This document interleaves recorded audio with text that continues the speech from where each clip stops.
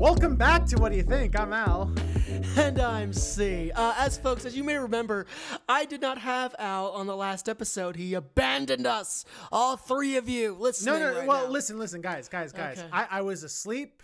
And I told C, wake me up when September ends. Oh, you think you're funny for that, don't you? No, I think I'm hilarious. I think I am the second coming of George Carlin.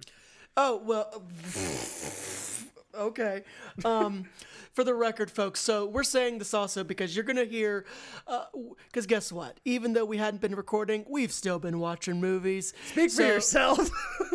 Okay, my point is, some of the movies we review for the next couple of episodes, these movies have been out for a hot second, okay? Some of them have really been out for a hot second. You know, I really want to say that, I really wish I could say that we weren't doing reviews to honor the WGA and SAG-AFTRA strikes. No, let's just go with that. Well, no. Then I realized actually we did release episodes during the strike. Yeah, so we totally 100% did because, you know, because we're gonna be the thing that breaks the strike. Yeah, that's what does it. No, yeah. Well, listen. The WGA strike's over. It ended last week. It did. It's glorious. And you know what? As a writer, I have to say, I'm not a member of the WGA at the moment, but as a writer, I got to say that these are good terms. And listen, I'm not here to get political about it, but it was basically the requests that were being made were to extend the existing policies with streaming. That was the main thing. So I'm really happy that got resolved. Basically, C is saying eat the rich.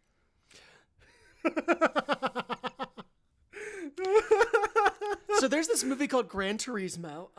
Yes, Gran Turismo. Yeah. Speaking of eat the rich. Speaking of eat the rich, Sony. So this is such a weird. Okay, so folks, what's weird about this movie? The fact that it exists, or the fact that Neill Blomkamp directed it? I think the fact that it's technically a video game adaptation. Well, I looked into. Well, we'll get into this later, but there's a reason why he chose to do this. It's both a biopic, sports movie, and a video game adaptation. And that I think is the weird thing about it. Not so much that it's directed by Neill Blomkamp. Listen. I think it's weird that he directed it. Listen, after what was his last movie? Was it Chappie? Yeah. After Chappie, Neill Blomkamp was in director's jail. He still is. Yeah. He lost his auteur license. I mean, yeah, he did. Do you remember when he did Oats Studios though? That's on Netflix, I think. There's a bunch of these weird shorts he did. That was on YouTube. But now they're on Netflix. He migrated them over. He took them off of YouTube and migrated them to Netflix. Anyways, he was in director's jail because you make District 9 and then you make 2 bombs. It doesn't help. Yeah, it's not even that you make 2 bombs. It's that. Chappie was controversial. I forgot about that. Not just that, it had a hellish production because what's it called?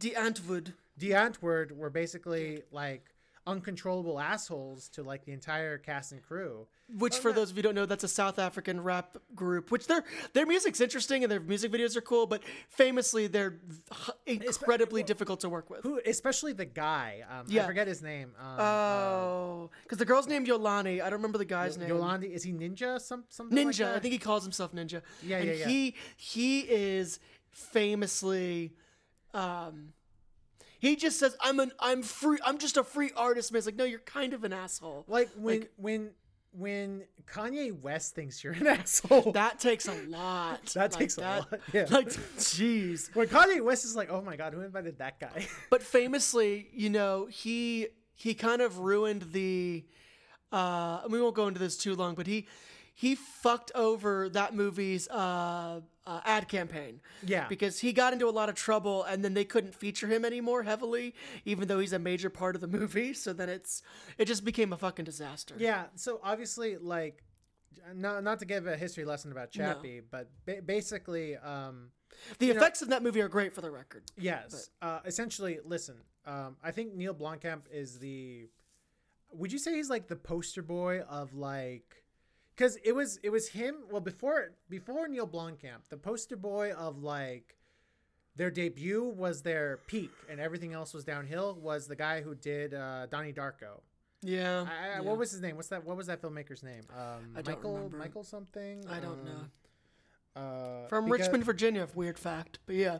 Anyways, really, he's from Richmond, Virginia. Yes, he is. Well, anyway, yeah, the guy makes Donnie Darko, which is amazing. Richard Kelly. Richard Kelly, that's his name. Richard Kelly, yeah. He makes Donnie Darko, and then he makes something called Southland Tales like 5 years later. I thought it was Sutherland Tales, but either way, Southland Tales. Jesus, and that's like a bomb. And then he makes like a like mid-budget Hollywood movie starring Cameron Diaz called The Box, and I don't think he's done anything since. No, he's not. So he was like the poster boy of like this debut was their peak, and everything else has been downhill.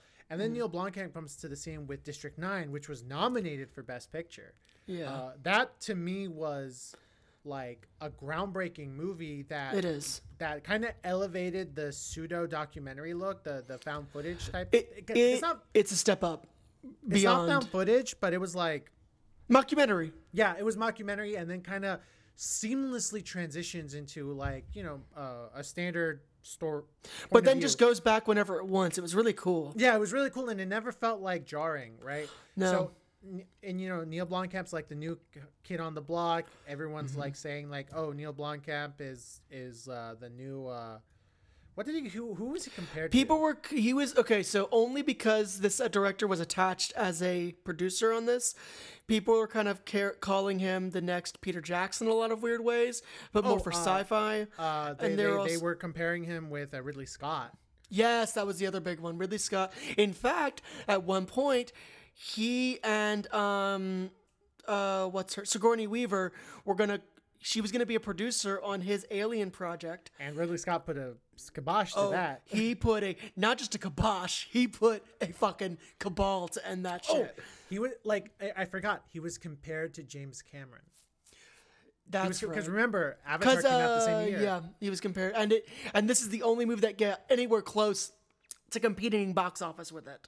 Yeah. Was District 9. So Neill Blomkamp makes District 9. It's a hit, and it's great. It's a Best Picture nominee, and it puts him on the map. He follows that up 4 years later with a Matt Damon vehicle called Elysium. Mm-hmm. And I remember the hype for Elysium. Everyone was saying that. Because it was like, this is the first like big cyberpunk movie in years based on its look. Like people were ready for it. No, like I remember when it first got announced that Neill Blomkamp says, I'm making my Blade Runner, but with Eminem. And everyone was like, "Oh my god, that's so cool!" And then they found out that like Eminem didn't want to do it because they were shooting in Mexico and he wanted it to be shot in Detroit. Which I'm like, listen, if having Eminem, because Neill Blomkamp was like, I saw 8 Mile and I think Eminem can be the next Harrison Ford. Mm-hmm. Like, if you really believe that, then yeah, shoot it in Detroit. But anyway, what's the problem? Yeah, but anyway, so Eminem drops out. They get Matt Damon, and everyone's like, okay, Matt Damon. Well, at least we know the acting is going to be good. Yeah. And which it was fine for the record. Yeah. And then the movie comes out, and it's not District 9. No.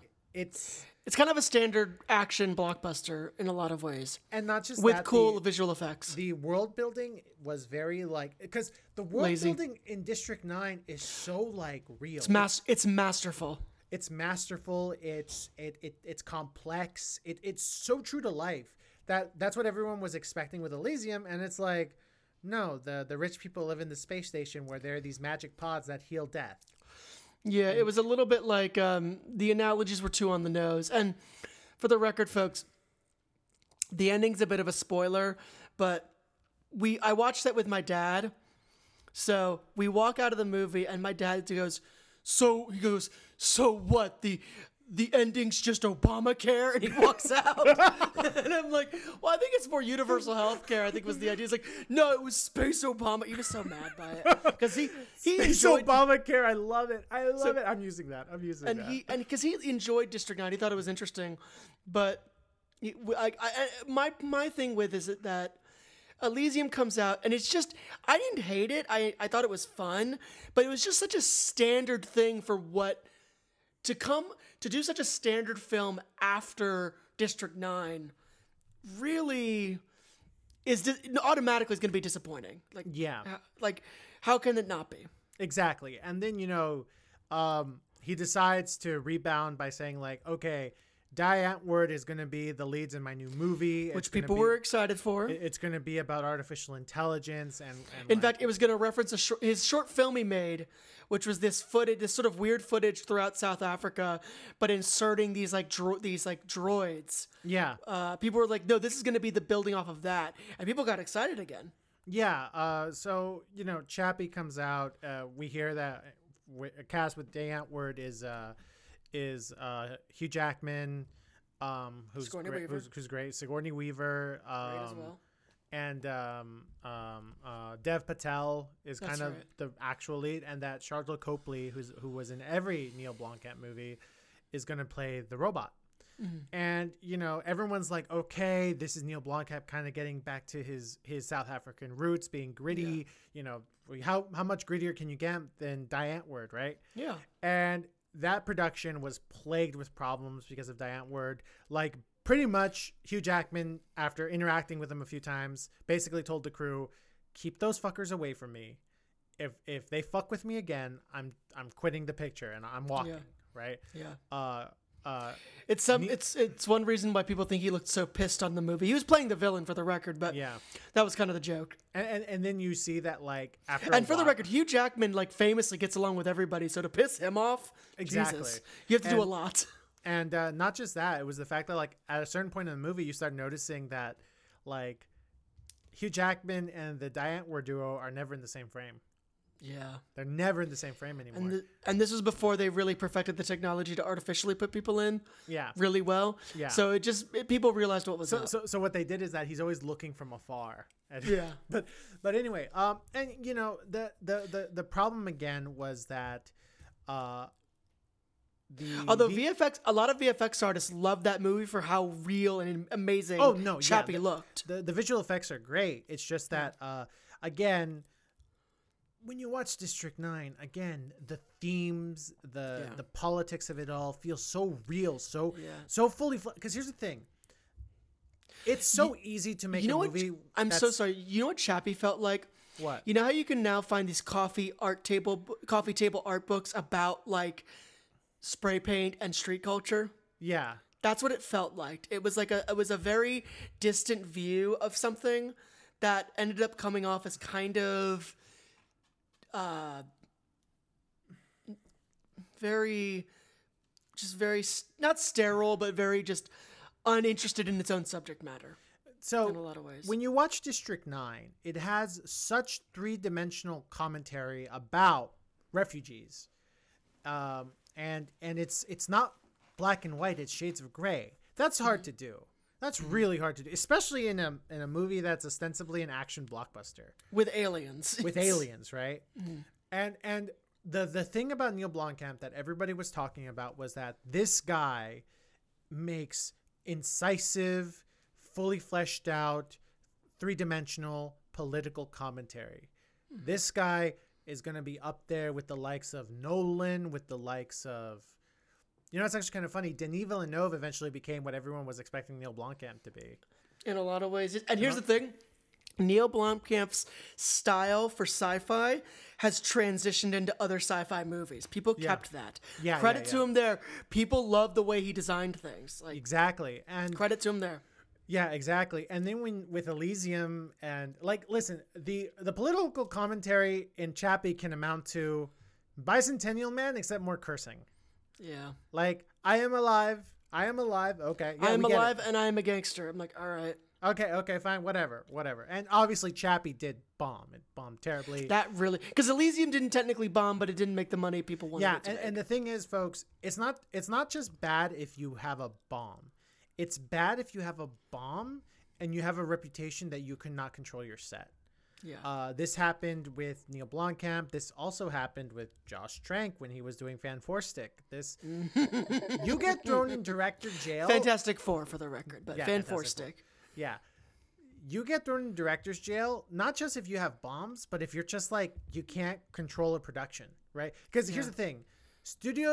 If studios are already losing money before the movie's even in theaters, they're not going to be happy. No. Like they'll forgive. The only one who gets a pass genuinely is the director of Swingers, because famously his productions are nightmares, but he makes money. Yeah, like Doug Liman. That's his name. Doug Liman. Yeah, Doug Liman's the only one who can get away with it. And even then, Doug Liman, like, he strains the line sometimes. Yeah, Like, he literally was like, he's admitted that his agent pretty much told him his career was over because of the clusterfuck that was The Bourne Identity. Yep. Like, people don't realize this, that The Bourne Identity was such a clusterfuck that Matt Damon pretty much told the studio, listen, this thing made money, but we are finding a new director because fuck Doug Liman. Yeah, and that's bad. And that's when Paul Greengrass got involved. But yeah, Doug Liman has that reputation. The only one who seems to be cool with it is Tom Cruise, which makes a lot of sense, honestly. Because Tom Cruise himself can control a production, so he basically tells Doug Liman, "Yeah, let me handle this. Let me and handle this." And he does and did. I mean, he chose Doug Liman to direct the movie that they're going to shoot in space. So that how crazy do you have to be like, what director should I hire to direct my movie that's actually being shot in space?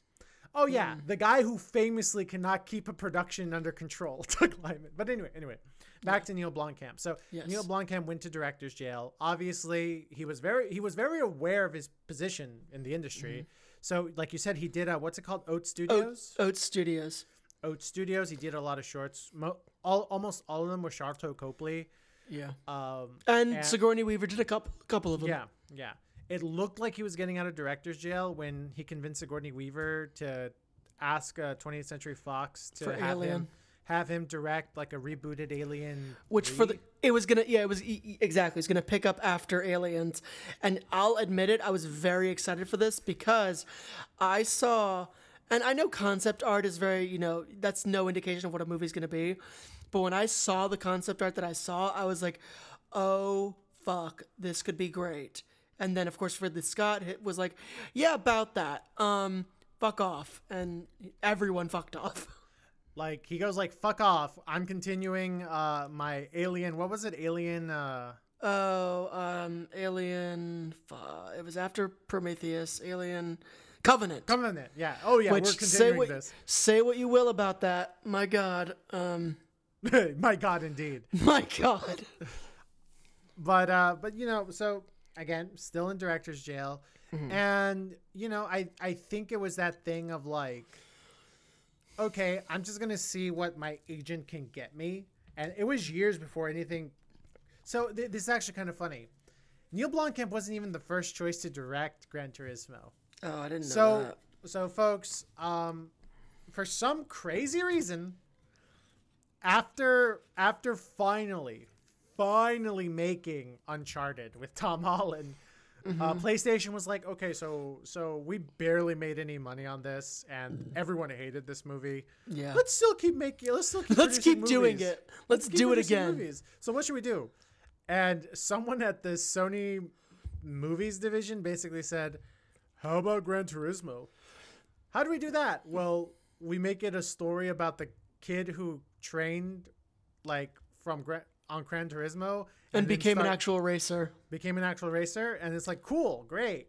And do you know? Which, for the record, props to that actual person. That's impressive. Yeah, that kicks ass. Yeah, and that's every millennial's wet dream. Yeah, I think. And the guy's name, the actual racer's name, is Jan Martinborough. He still races, I think. He did, and I have to add, he did the stunts for this movie. Yeah, he did. That's right. That's so cool. Which is really fucking cool. Like, that's really cool. And do you know who was the original director to do this? Who? Joseph Kosinski. What has he done? Oblivion. Oh, Tron. Okay, I'm sorry. Don't be mad at me. Yeah, it's been a long day. So Joseph Kosinski was the original director on this project. Oh, but then he did. Okay, I know. I think I know where this story's going. I think then he got Top Gun Maverick. No. He was already assigned. He already got to do Top Gun Maverick. Because remember, Top Gun Maverick was in the works. That's right. Since it was filmed a while. It was filmed a while ago. Yeah. No. Then he I don't know why he dropped out, but he dropped out, and I guess Sony was like, okay, let's see who's willing to do this like last minute, and Neill Blomkamp was like, I will. And here And then we they're are. like, any volunteers? I'll do it. No, any volunteers? I feel like that's what it was like. But possibly. listen, credit to Neill Blomkamp. You know, he immediately jumped on this and he immediately cast David Harbour, Orlando Bloom, and he was the one who single-handedly found Archie Medique, who plays Jan Martin Burrow. And here we are, you know, this is like a first for Neill Blomkamp in many ways. It's his first non-science fiction picture. It's his first movie without Sharlto Copley. And here's the thing: I was convinced that Sharlto Copley was gonna pop up like as a cameo or something, and he didn't. And I was like, oh, sorry, spoiler, guys, no Sharlto Copley in this, but whatever. And then it's also like his first movie with vehicular stunts. Like there's some vehicular stunts in District 9. Nothing compared to this, though. Nothing compared to this, right? Absolutely nothing compared to this. And so Neill Blomkamp makes a quote video game adaptation / biopic. How did it go for him?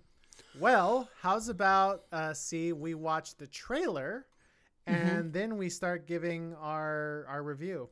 Hell yeah. If you miss a line in the game, you reset. You miss it on the track, you could die. Who do you think the best driver is? Probably Rory. I would dust him in a lap. Jan, all you do is play video games with some crazy dreams of racing cars. Dad, you're the one that told us to always do something we love. You know what racing cars cost? Look around. It's not our world, son. What is this? It's a contest. The best Gran Turismo players in the world get a chance to compete in professional racing. Dude, this is real. This is real.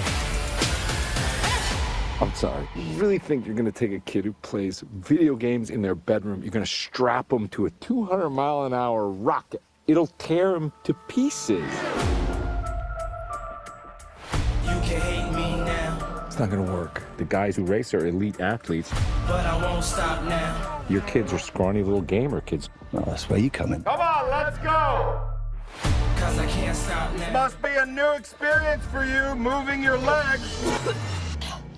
You puked on my lawn. There's no turning back now. When you're in a race, the cockpit is going to be 140 degrees Fahrenheit.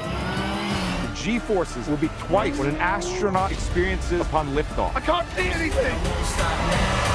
Hey, you get extra points for that in the game? Jesus Christ. I had to hustle hard, never give up. This whole thing is insane, but out of the couch surfing nerds that you sent me, he is the best one.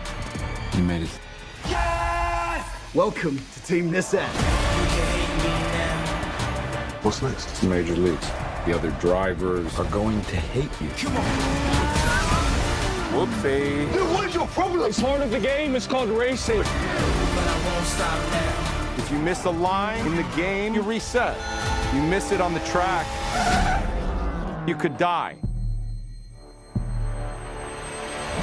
can hate me now. But I won't stop now. I know this track. Because I can't stop now. I've raced it 1,000 times. That's what I'm talking about. Hate me now.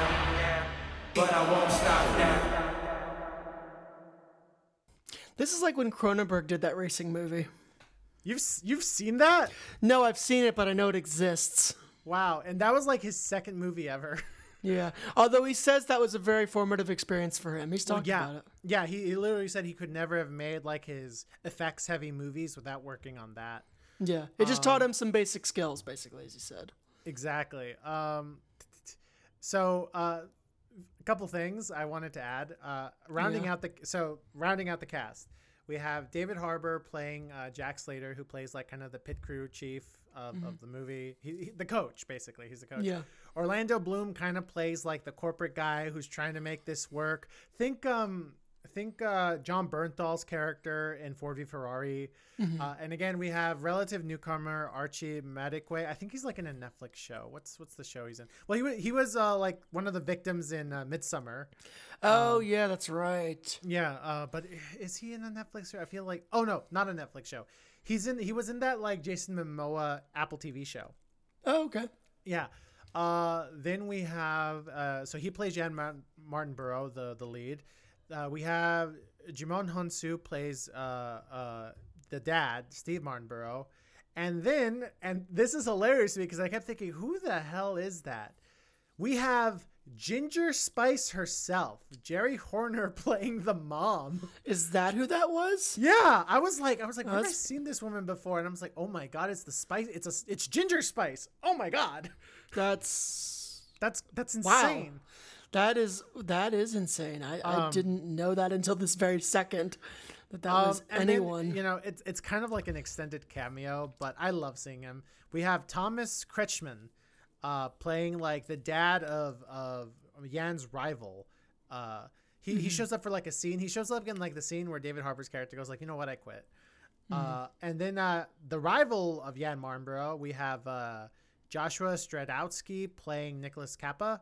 For those that don't know, Joshua is the lead in The Wheel of Time, and I think I've seen like the first season. I think he's pretty good, but yeah. So, yes, Gran Turismo. This movie. See, what are your thoughts?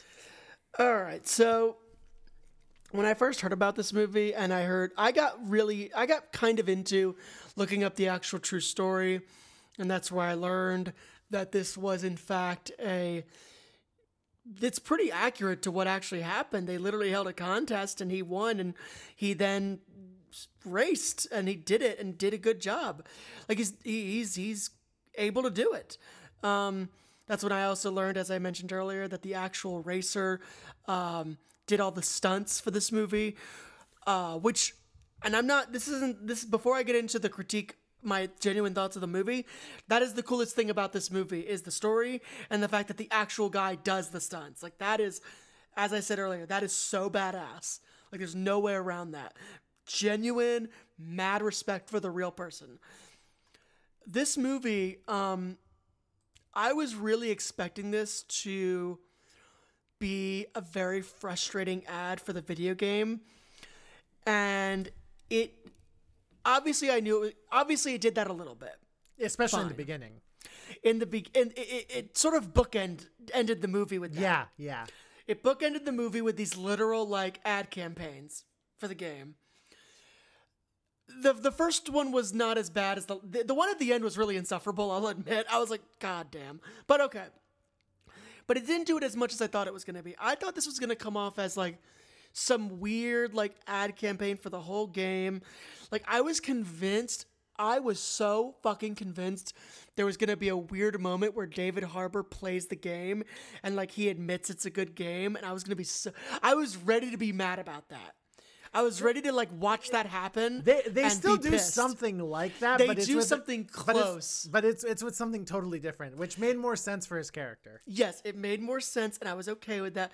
But I was ready for like David Harbour to have to sit down and be like, have a moment. You know how David Harbour goes, a lot. Like that's his thing now. Yeah, like, yeah. When it's when his character like learns something, he goes, in his voice. I was like ready for that to happen, and I was like, I'm gonna be so mad when that happens, and I know it's gonna happen. That didn't happen. Okay? So in a weird way, this movie does somewhat subvert my expectations. Where it didn't completely sell its soul in every way. And I gotta give credit where credit's due. This movie does do the work, so to speak. Is it the best racing movie? No, it's not. Of course it's not. Talladega Nights is a better racing movie at the end of the day. But what this movie did was it understood that let's accept that this can be a compelling story. Let's give him the standard trials and tribulations of it all. And I'll admit, the racing is well shot. Like when they're actually racing it, it's well done. is the movie playing into itself a little bit much in the sense that like it's a little bit of a stereotypical, underdog story? Yeah, it is. That there's no way around that.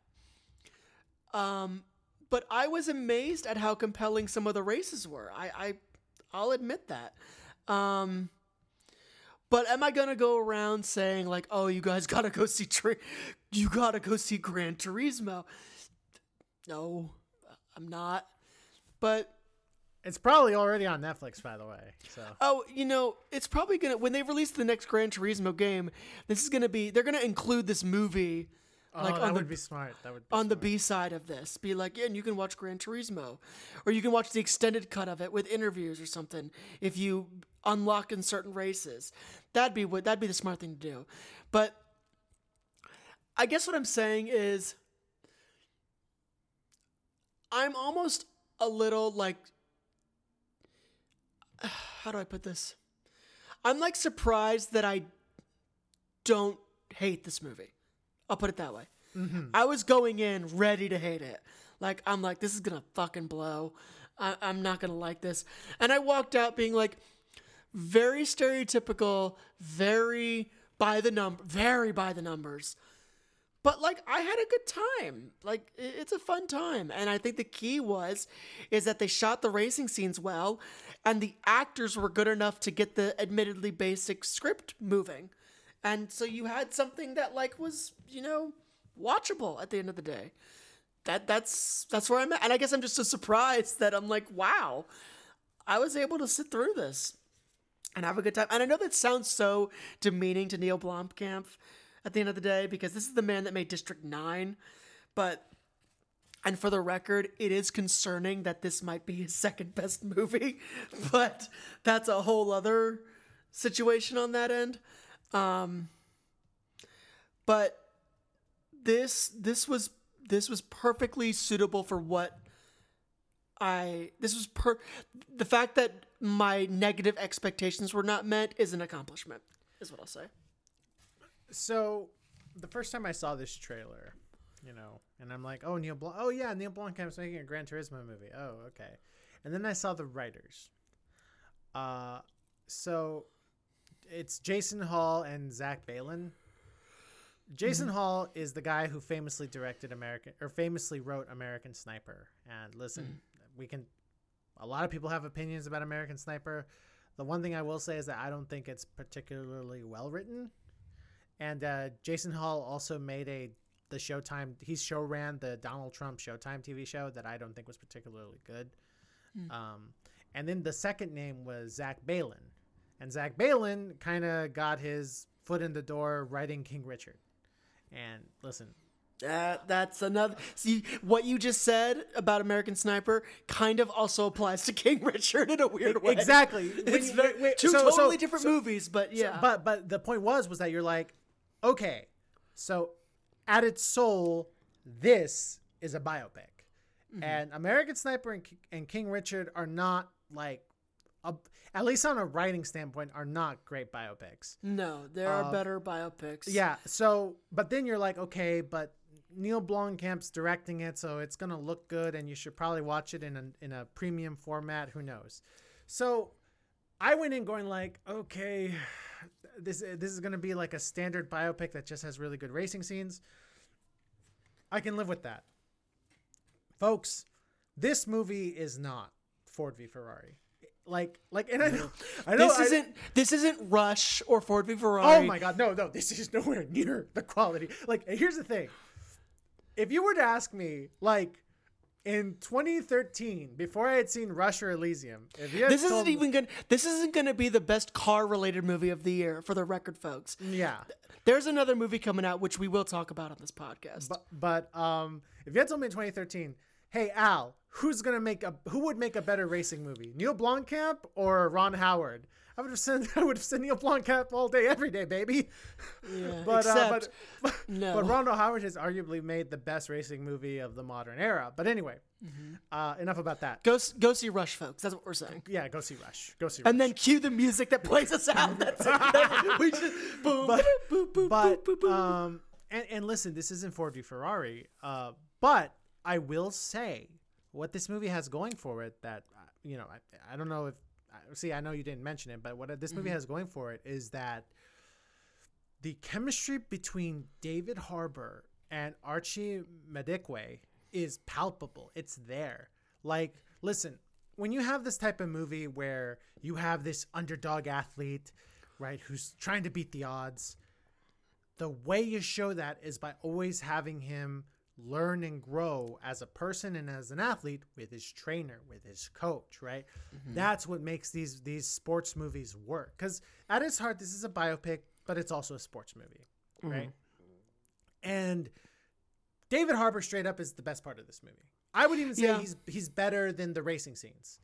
And I say that because the way he approached the character was, okay, what if I'm like a legitimate, like serious crew chief who literally was told by this suit, hey, we want you to turn a video gamer into a race car driver.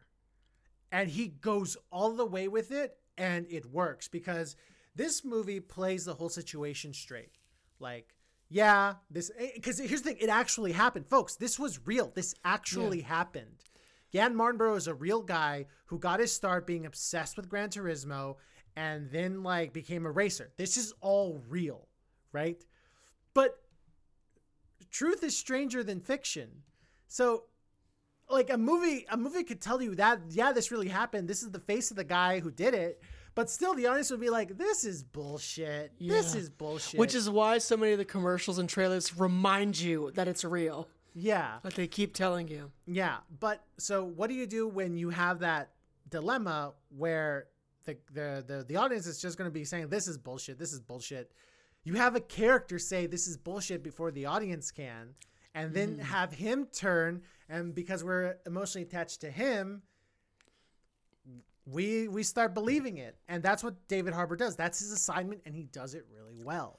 He does it really well. And on top of that, listen, I think David Harbour's secret weapon and why he's like become like, would you say David Harbour's A-list now?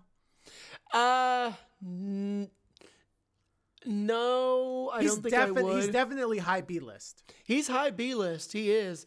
I think the thing with that is because here's the thing.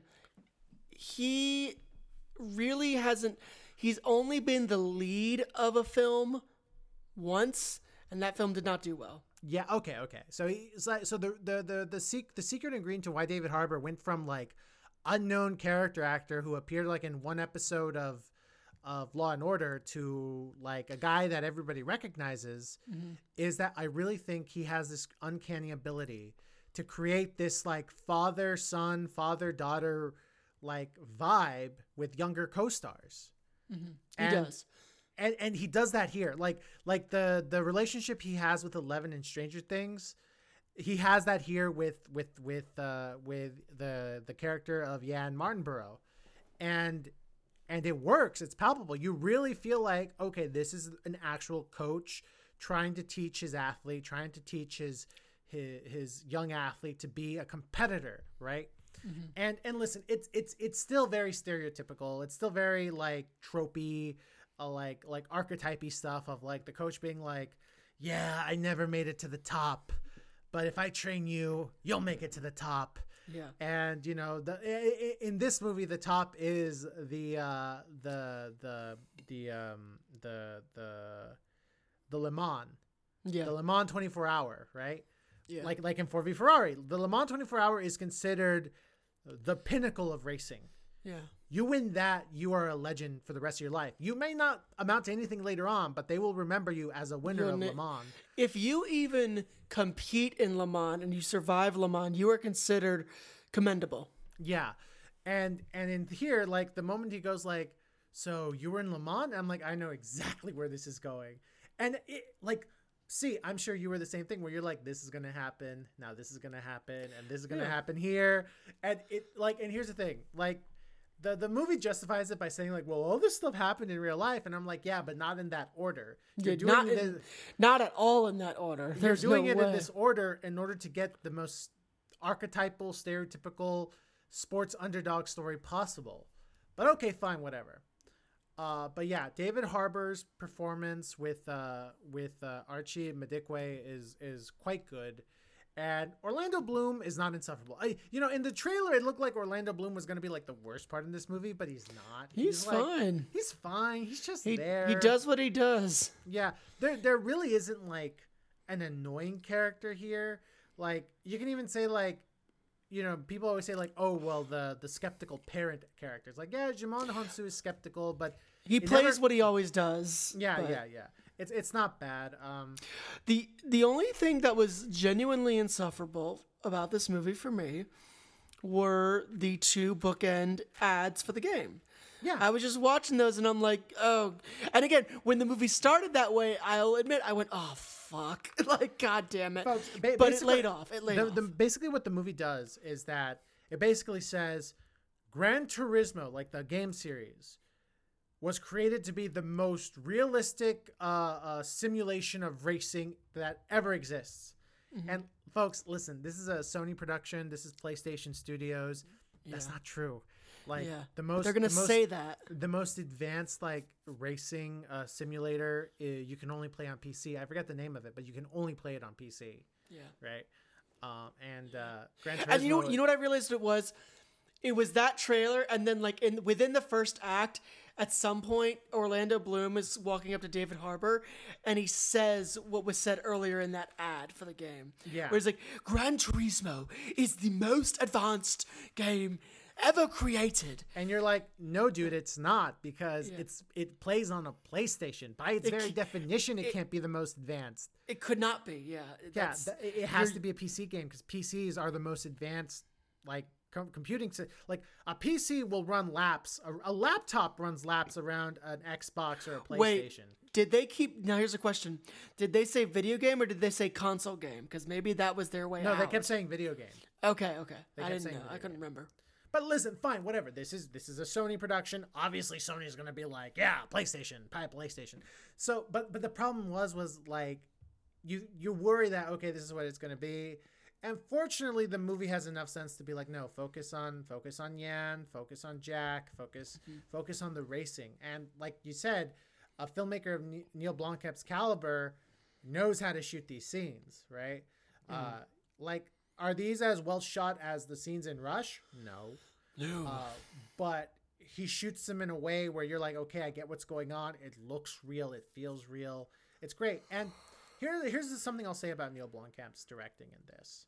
Neill Blomkamp very much was like, okay, everyone knows me as the gritty sci-fi director.